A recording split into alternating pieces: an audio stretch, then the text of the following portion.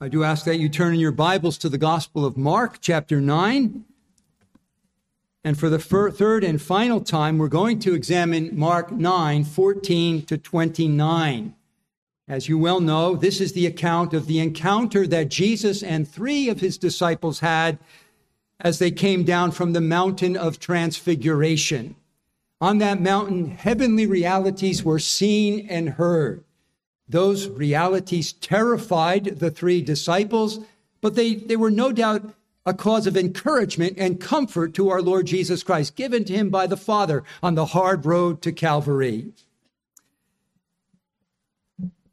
Let me read this passage where we will see, as they come down from the mountain, they find the other 9 disciples embroiled in a controversy that involves the Jewish scribes, a crowd of onlookers, a desperate father, a demonized son, and an unclean spirit. Mark 9:14. When they came back, that is from the Mount of Transfiguration, to the disciples, to the remaining 9 disciples, they saw a large crowd around them and some scribes arguing with them. Immediately, when the entire crowd saw him, they were amazed and began running up to greet him. And he asked them, probably asking the scribes, "What are you discussing with them, namely my disciples?" And one of the crowd answered him, "Teacher, I brought you my son possessed with a spirit which makes him mute. And whenever it seizes him, it slams him to the ground, and he foams at the mouth and grinds his teeth and stiffens out. I told your disciples to cast it out, and they could not do it." And he answered them and said, "O unbelieving generation, how long shall I be with you? How long shall I put up with you? Bring him to me." They brought the boy to him. When he saw him, immediately the spirit threw him into a convulsion, and falling on the ground, he began rolling around and foaming at the mouth. And he asked his father, "How long has this been happening to him?" And he said, "From childhood. It has often thrown him into the fire and into the water to destroy him. But if you can do anything, take pity on us and help us."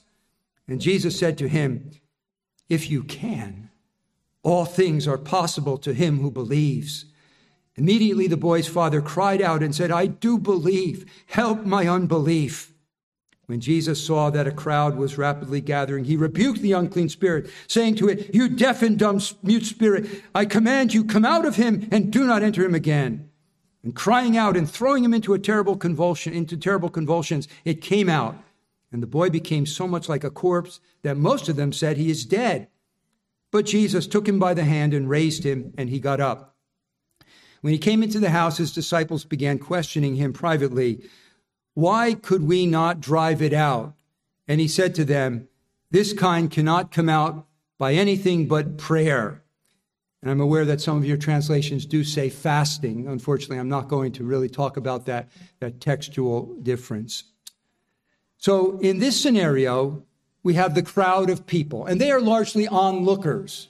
Sometimes the crowd is intimately involved. Here, they're just spectators. Then we have the scribes, and the scribes are cast in their typical role. They are on the attack. Jesus wasn't there to attack, so they're attacking his disciples. And then you have the 9 disciples of Jesus, bereft of Jesus because he had been on the mountain with the other 3. And the disciples had not been able to cast out this demon. And they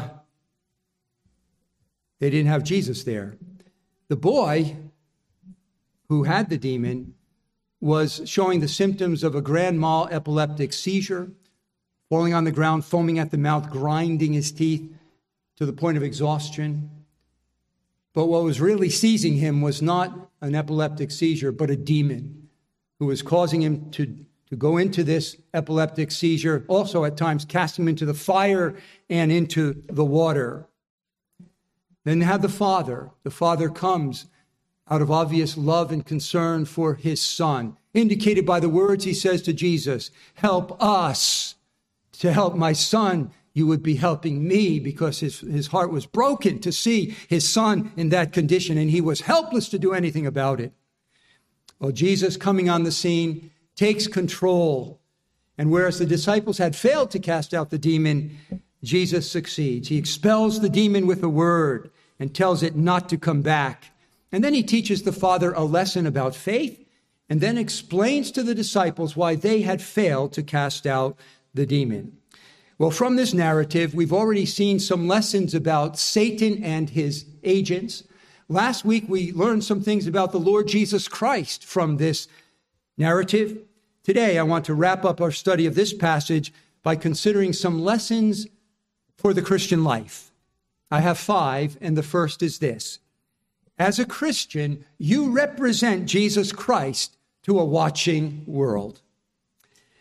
The father of the demonized boy says in verse 17, "Teacher, I brought you my son, possessed with a spirit." And in verse 18, he says, "And I told your disciples to cast it out, and they could not." Now note what is equated here. The father, in bringing his son to the disciples, says, "I brought my son to you." In other words, he was equating bringing his son to the disciples to bringing his son to Jesus. Was that a valid equation? Was it right for him to identify the disciples with Jesus? Well, I think it was.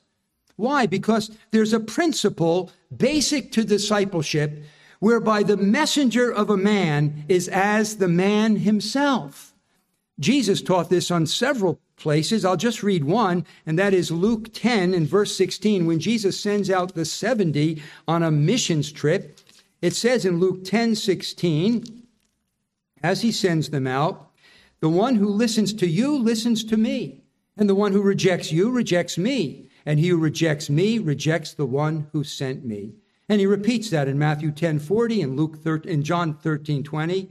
There's an identification between the sender and the one sent, so that if people receive the one sent, they are receiving the sender. If they reject the one sent, they are rejecting the sender. Now, we know this to be true in international politics, right? If we have an embassy and an ambassador in a particular nation, and people attack our ambassador or kill our ambassador, they are attacking our nation. If they invade our embassy, they're invading the United States, because the sent is as the sender. Not only is there an identification between the sender and the sent so far as authority, but there's also presumed to be a likeness between the one sending and the one sent. Jesus taught in Luke 6:40, everyone after he has been fully trained will be like his teacher. In other words, they had a right to expect that the disciples of Jesus were like Jesus because he was their teacher, he was their trainer, he was their master. And we read in Mark 6 that Jesus had endued them with the authority and power to cast out demons. And on a previous mission trip, they had cast out demons. And so there's an identification of authority. The one sent has the authority of the one sending. And there's an identification of likeness. The one who is the trainee or the disciple ought to be like his teacher. So this man rightly expected from Jesus' disciples what he expected from Jesus himself. But what did he find from Jesus' disciples? He found spiritual impotence. They were unable to cast out the demon from his son. Though they had the commission to do so, though they had the power to do so, though on previous occasions they had succeeded in doing so, on this occasion they could not expel the demon. And what was the effect of that? Well, it appears that their failure to cast out the demon had the effect of sowing seeds of doubt in the heart of the Father, even about the power of Jesus. Because when he speaks to Jesus and he pleads for help from Jesus, he adds this line, "But if you can do anything." In other words, his experience with the disciples and their failure had dampened his confidence in Jesus' own ability to be of help. The commentator Richard Lenski says the implication is that the ability of Jesus is perhaps no greater or only a little greater than that of the 9 disciples. Another commentator, William Lane, says his words contain a concealed accusation against the powerlessness of the disciples, which has led him, the Father, to doubt Jesus' ability to offer real assistance to his son. Now, here is a sobering principle. that as Christians, whether we like it or not, we represent our Lord Jesus Christ to a watching world. And people will often draw conclusions about our God and our Savior based on what they see in our lives. And we have examples of this both in the negative and in the positive. Here's a negative example.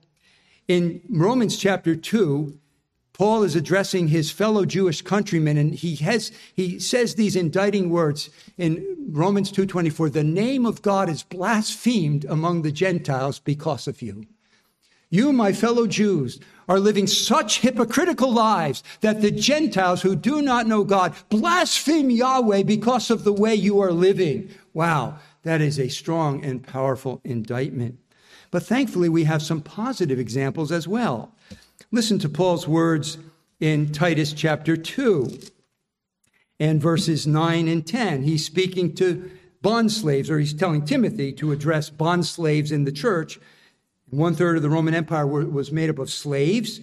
Urge bondslaves to be subject to their own masters in everything, to be well-pleasing, not argumentative, not pilfering, but showing all good faith, so that, listen to this, they will adorn the doctrine of God our Savior in every respect.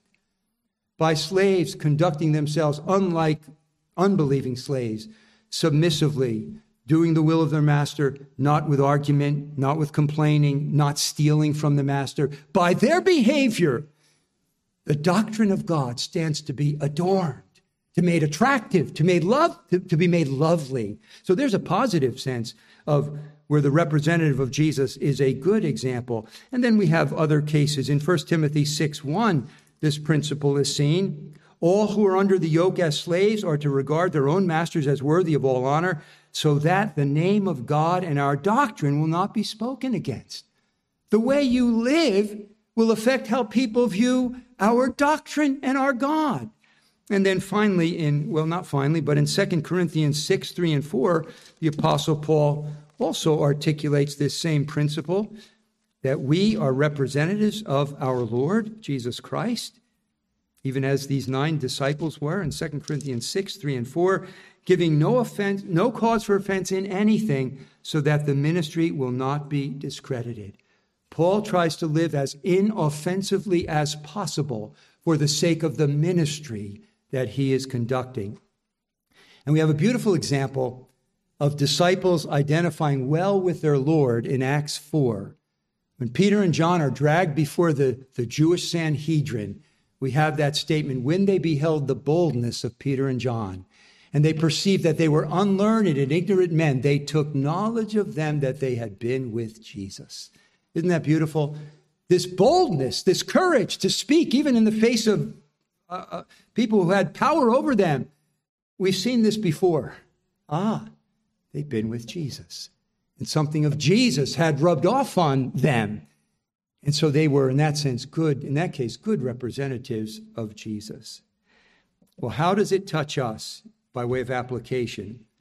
We who name the name of Christ, since we represent him, we need to ask ourselves, what kind of representative of Jesus Christ am I? Does the way I live give people a reason to want to believe in Jesus? Or does the way I live discourage people from wanting to commit to Christ? Now, let me clarify. I'm not saying that the way you or I live is the final determiner as to whether a person comes to Christ or not. That would be saying far too much. That would be denying the sovereignty of God. God is sovereign in salvation. And don't we see that sometimes people become believers in ungodly homes with very poor examples? And then there are some examples even here where you who are godly parents and in a godly family, yet you may have some unbelieving children. So whether someone comes to faith in Christ or not is not ultimately determined by how we live. That would be a burden too great for us to bear. Plus, there's enough hostility and enmity in the heart of every believer, every unbeliever, that no matter what kind of godly lives are being lived around them, they will not believe. Consider Jesus Christ, perfect, pure, incarnate love, perfect, pure, incarnate truth. and yet people rejected him and didn't believe in him. So I'm not saying that the way you or I live is the final determiner as to whether someone becomes a believer or not. Nevertheless, we still need to ask the question, how are we representing our Savior and our God? Because people will conclude truths about God and Christ by what they see in our lives. Are you being a stumbling block to anyone believing in Jesus, or are you being a stepping stone and a drawing card for people to believe? And with ungodly people who maybe will reject Christ, will the justice of God be further vindicated because of the godliness of your life lived in front of them?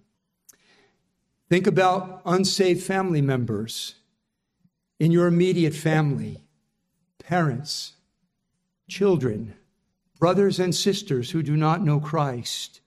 Or consider unsaved extended family members, aunts and uncles and cousins and nephews and nieces and in-laws.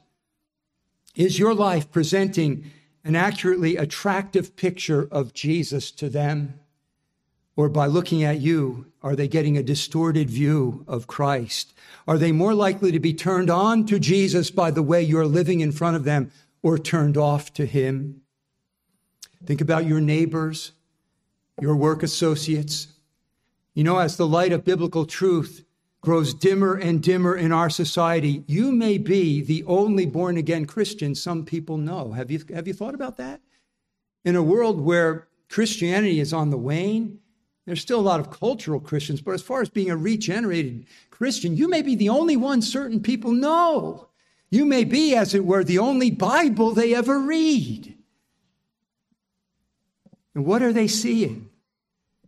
By your friendliness, your kindness, your warmth, your respect, your work ethic, your words, your tone of voice, your character, your social demeanor, your lifestyle of integrity, your commitment to truth, are they getting a good picture of Jesus Christ?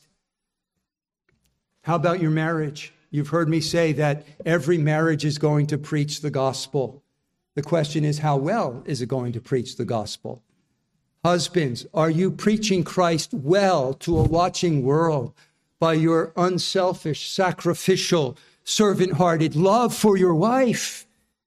Wife, are you preaching Christ well in your marriage by your respectful submission to your husband? Not slavish, doormat, but respectful, submissive regard for your husband. Is your marriage preaching Christ well? What does the watching world see in your home? What did they see of your children as I spoke in the recent wedding? Did they see your children under control with all dignity? Under control. They're respectful, they're obedient, but they're not oppressed. They're not depressed. They're happy children, but under control with all dignity. That's the biblical formula, 1 Timothy 3:4. An elder must have his children under control with all dignity. That's a beautiful picture of the gospel and its effect on a family, and it preaches the gospel well. You who are young and Christians, some of you children who are Christians in the home, but your brothers or sisters may not be Christians. Are you being a good example to them? Has there been a visible change in your life so that before you were a proud boy or a proud girl, but now they see that you're a more humble boy or girl? Before you were a mean boy and a mean girl, but now you're a kind boy and a kind girl. Do your brothers and sisters see something of a change in you so that they're attracted? I want to become a Christian too, because I've seen what God has done in brother so-and-so or sister so-and-so. Christians, if in any area of life or relationship you're convicted that you're not being a good representative of your Savior, I call you to do what we're always supposed to do whenever we're conscious of sin. Repent. Repent. And God is a willing forgiver. If you confess, he's faithful and just to forgive and cleanse you from all unrighteousness. You may have to even confess to certain ones in front of whom you've been a poor example. Do that. Confess to them. I've not represented my Savior well. Ask their forgiveness. And then ask God for grace to be a more consistent, accurate representative of your Lord Jesus. You see, This father had diminished faith in Jesus based on what he saw in Jesus' disciples. We represent Jesus. Let's represent him well. Secondly, as a Christian, you are involved in a great cosmic war. This narrative here gives us a glimpse of a war that is taking place on a grand scale in the universe. The combatants are God and Satan. Here in this little narrative, Satan is represented by one of his demons. God is represented by himself, his incarnate Son, the Lord Jesus. And the antagonism between these kingdoms is obvious, isn't it? It is manifested in the cruel and merciless way that the demon is treating this boy. Satan and his demons hate God, and they hate the image of God in man. And part of the image of God in man is his rationality, our ability to hear and to formulate thoughts and to speak and communicate. And in his hatred for God and the image of God, this demon had rendered this boy unable to speak and unable to hear. He was trying to destroy him by casting him into the fire and into the water.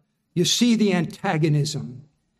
The antagonism is also manifested in the fact that upon seeing Jesus, the demon throws the boy into a convulsive seizure. The mere sight of Jesus provokes in him anger and fear and a display of insolent rebellion. The antagonism is manifested in the stern command by which Jesus expels the demons. Get out and don't come back. When, friends, did this cosmic warfare begin? Well, it began before the world was created, when certain angels in heaven rebelled against God and were expelled from heaven. 2 Peter 2:4 says, "For if God did not spare angels when they sinned, but cast them into hell and committed them to pits of darkness reserved for judgment," and it goes on. That's when this cosmic war began, when certain angels rebelled against God and were cast out of heaven.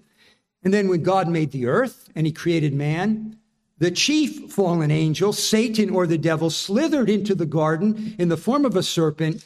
He tempted our first parents. They disobeyed God. They fell into sin, and as a result, they plunged the entire human race into sin. Satan then became the ruler of this world. Why is he the ruler of this world? Because sin is so pervasive that it affects every one of us, and every one of us is born as a son or daughter of disobedience. We are born, therefore, into the kingdom of Satan, not God. And this antagonism continues to this day. The warfare is between the seed of the woman and the seed of the serpent. The seed of the woman involves all who believe God. The seed of the serpent, all who do not believe God. But the seed of the woman finds its ultimate expression in the seed, capital S, Jesus. And God promised back in the garden that the seed of the woman, Jesus, would one day crush the head of the serpent, the devil. And when Jesus comes to earth, he invades the kingdom of Satan, bringing in the kingdom of God. And the casting out of demons here presents us with just a foretaste of what will eventually be a total conquest over the kingdom of darkness by the kingdom of God. The fuller conquest would come at the cross. What a display of the wisdom of God. What a display of seeming weakness. Jesus dying in humiliation on the cross, but the cross became the source of the greatest manifestation of God's power as God raised him up. And the sacrificed and risen Savior then becomes the Savior of those who put their faith in him, and by which he delivers people out of the kingdom of darkness. The ultimate destruction of Satan's kingdom will come, of course, when Christ returns. And Satan and his demons will be cast forever into the lake of fire. So that's the great cosmic war that's been going on since the fall of man in the garden, really since the angels were expelled from heaven. And this event here, like others in the Gospels, gives us a glimpse of this titanic struggle. God's champion, Christ Jesus, engages in mortal combat with one of Satan's hosts. And you have the crowd, the scribes, the disciples, the Father, Son, all caught up in the middle of this great cosmic war between heaven and hell, between God and Satan. I am told that at any given time in history, there are as many as 40 wars going on in the world. Now, that must include civil wars that we hear nothing of. But man is such a mess that at any given time, you can count probably 40 wars going on in the world. No war, no conflict is more significant than this great cosmic conflict between God and Satan, because it involves everybody. Everybody is necessarily involved in this conflict, and it has eternal consequences. But thirdly, let's move to consider that as a Christian, you're not only involved in this, there's not only this macro conflict, but you're involved in a personal microcosmic war. Yeah, this passage reminds us that there's a great cosmic conflict overarching human history, but it also confronts us with the fact that every one of us is engaged in spiritual warfare. We see the fight not only concerns Satan, the demon, and Jesus, but human players are involved. Back in the 1980s, there was a series of books put out by Frank Peretti. You may remember them. You may have read them. This Present Darkness, followed by Piercing the Darkness. There may have been others. And I read at least the first book. And frankly, I could relate to it because of what I was going through in the church. I really felt that there were demonic powers that were opposing my ministry, and not that I was pure by any means. But one of the critiques of that book, the book does us a good service in reminding us that there is a spiritual war unseen going on around us. There are demons and there are angels, and they're involved in this cosmic conflict that we don't see. But one of the criticisms, and I think it's valid, is that it makes too much of the angelic demonic warfare, and it underplays the human dimension. But when you read the Bible, it's the human actors that are front and center. And so even though there is this cosmic conflict, you have human players involved. The scribes are involved. They're on the wrong side of the conflict. They're against Jesus. They're against the disciples. They're in the devil's kingdom. You have the crowd, a mixed bag. Some believers in Jesus, the majority not. You have the father of the boy who comes out as one believing he's in the right kingdom because he believes in Jesus.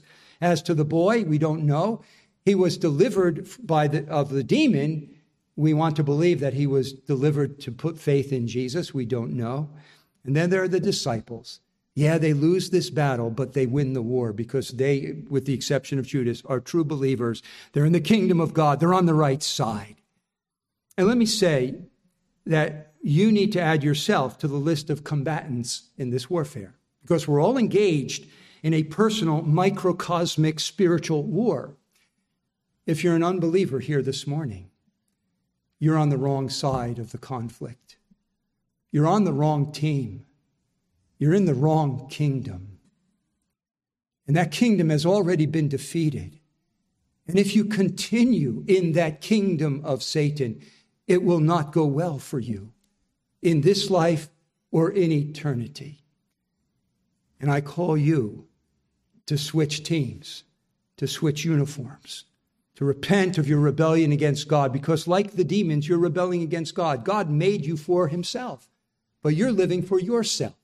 You're following your rules, pursuing your pleasures for your own glory, and you're ignoring the God who made you. That's why you're a son or daughter of disobedience. That's why you're in the devil's kingdom. And you will be there forever in the lake of fire unless you repent and believe. So I call you this morning, if you're not a believer in Jesus, child or adult, switch teams, repent of your rebellion, put your faith in Jesus, and you will land safely in his kingdom where you will be safe and blessed for all eternity. But if you're a believer, you're involved in this personal war. The grace of God has, through the gospel, has brought you out of the kingdom of darkness, and you are in the kingdom of God's beloved Son, and you are eternally safe in Jesus, and no one can snatch you out of his hand. But even though that's the case, you're not out of range of enemy artillery, and we are still the objects of Satan's attacks. We are told that he's a roaring lion prowling about, seeking whom he may devour. He shoots his flaming darts, his flaming arrows at us. And we have also the enemy within, our remaining sin. What are we to do? Recognize that you're still in a war. Recognize that your enemy, the devil and his allies, the world and the flesh, are ruthless and merciless, just like this demon. And recognize you need to do as Paul did, fight the good fight. You know, Paul got to the end of his life. And nearing the end, when he was to be beheaded, he said, I fought a good fight. He saw his life from the time he was converted as a spiritual fight to the end. And we need to be reminded that we're in a war, and it will be a fight to the end. And yet we need to believe that God has given all the weapons we need to fight the fight successfully. Ephesians chapter 6, and of course it's not the time to go into that in detail, but we have the shield of faith by which we quench the flaming darts of the evil one. When he comes at you with lies, you say, it is written, it is written, it is written. And we have the sword of the Spirit, the word of God, by which speculations and every lofty thing raised up against the knowledge of God are destroyed. We need to use the weapons and we will be victorious. But fourth of 5 points, as a Christian, you will face spiritual battles of varying intensity. I want to say very briefly, you notice that when Jesus says, or they ask Jesus, why did we fail? What went wrong? This comes out only by prayer. For some reason, this demon was especially entrenched in this boy's life. Does that point to a hierarchy among demons? We know there's a hierarchy among angels. There's a ranking archangel. There's probably a hierarchy among demons. Some demons perhaps have more power than others. Some are more vicious, perhaps more wicked. Perhaps it's because this demon had been in the boy such a long time. He was deeply entrenched in the boy's life. Something made this demon especially difficult to cast out. By way of application, if we look at our enemy, the devil, the world, and the flesh as a monolithic whole, you will find that some spiritual battles will be more difficult than others. There will be some sins that are more deeply entrenched in your life that will be harder to get rid of and grow out of than others. And hasn't that been true in your own experience? That when you became a Christian, certain sins fell by the wayside and they've never darkened the doorstep of your life since. I remember a dear brother, he was a state trooper in New Jersey, a friend of my father's who was a career state trooper. And state troopers in New Jersey are a rough bunch of guys. I've been around them for decades. And this man said that when he got converted, a couple things went immediately. His heavy drinking and his foul mouth. All gone. And that may be true of you. Some sins gone, buried. But other sins dog your heels, and you get the sense they're going to dog my heels until I'm in glory. I think the point is, accept that as reality. Some sins will be more stubborn, more entrenched, and the warfare will be more bloody and more strenuous to put them to death. But take heart. They can be bled of their strength. They will be bled of their strength in this life, and one day you will be rid of them forever in glory. Fifth point, final, but a little bit longer. As a Christian, two of your primary weapons in this spiritual warfare are faith and prayer. I came to the conclusion that if there was a main point of this passage, it would have to be calling us to faith. Why do I say that? Because for this reason. What does Jesus openly lament upon hearing of his disciples' failure? O unbelieving generation. What does Jesus challenge in the Father who says, if you can, all things are possible to him who believes. And when the disciples ask, why did we fail? Jesus in Mark says, this kind cannot come out by anything but prayer. But Matthew says, because of the littleness of your faith. And faith and prayer go together. What is prayer? Prayer is the language of dependent trust and faith. Why do we pray? Because we don't have the power within ourselves, and we're looking to God to supply what is needed. And let's talk about faith for a few minutes. Faith, its vital importance and its true nature.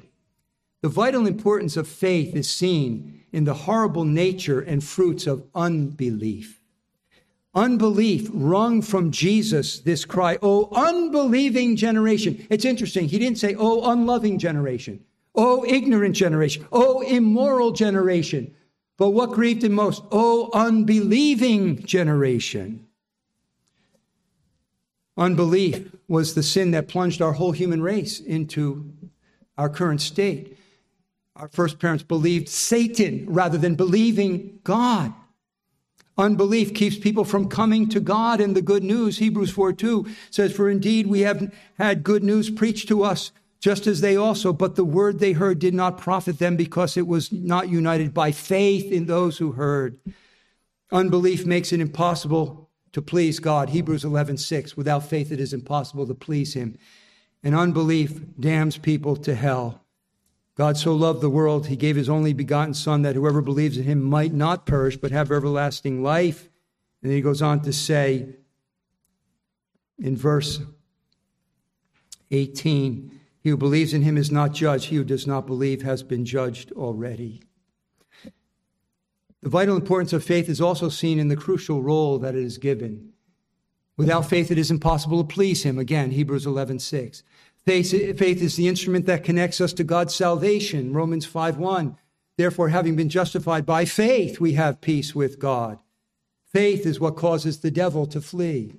Your adversary, the devil, prowls around seeking whom he may devour. Resist him, firm in your faith. Faith, John says in 1 John 5, overcomes the world. And here Jesus says all things are possible to him who believes. What is faith, though? What is faith?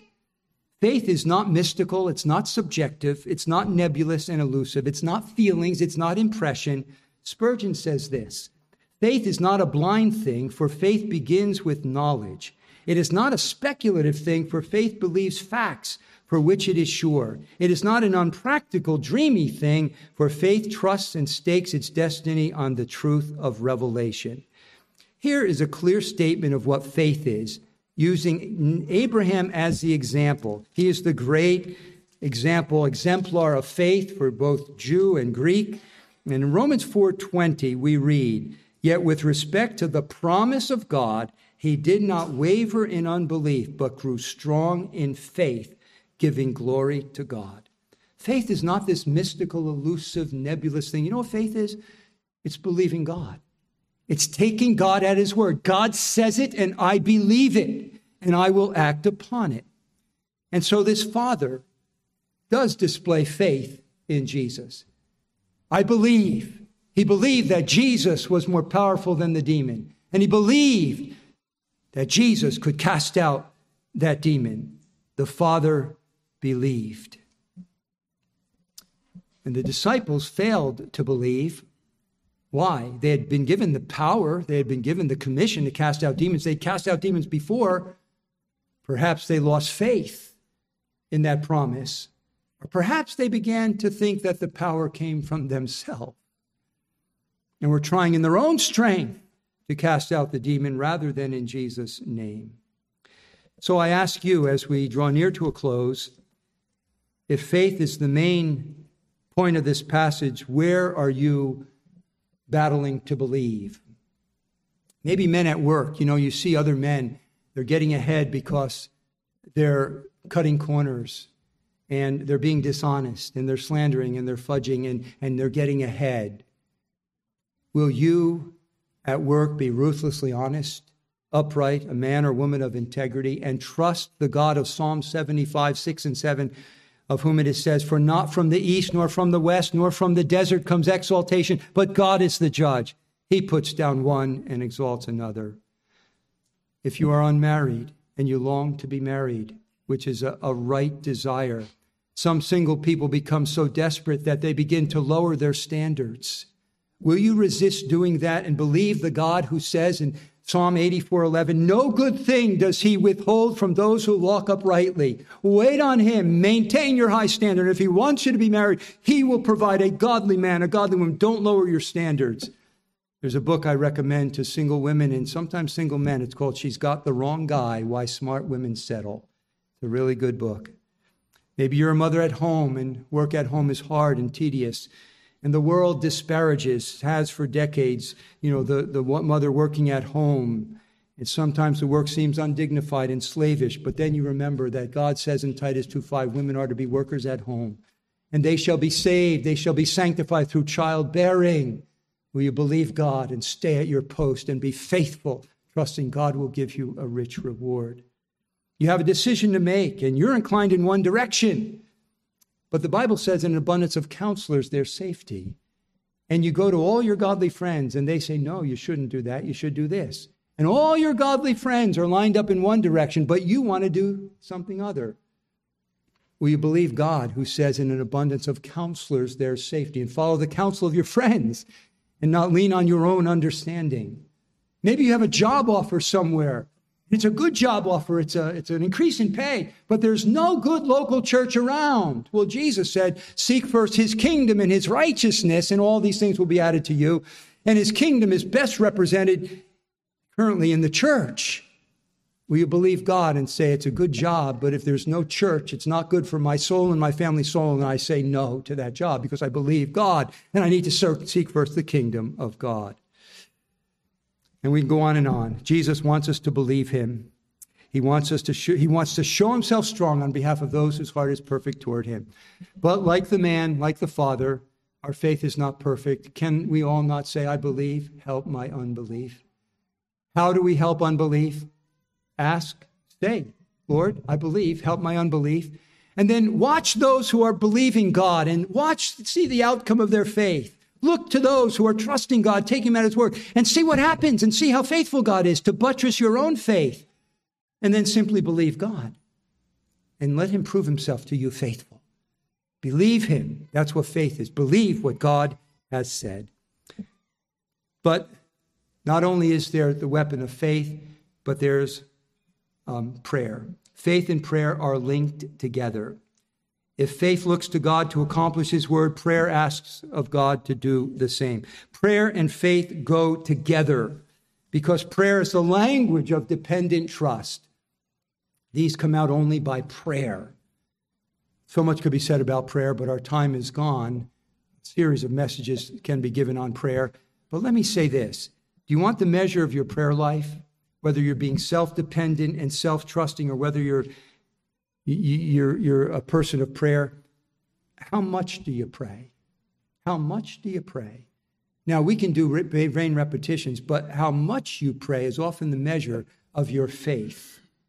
Do you pray to God for the little things and the big things? In all your ways, acknowledge him. God wants us to depend on him for everything, and he wants us to pray often and pray about the little things and pray about the big things. He wants to show himself strong on our behalf through faith, which is evidenced in our prayers. Let's pray. Father, help us to receive your word, take it to heart, and be doers of it for Jesus' sake.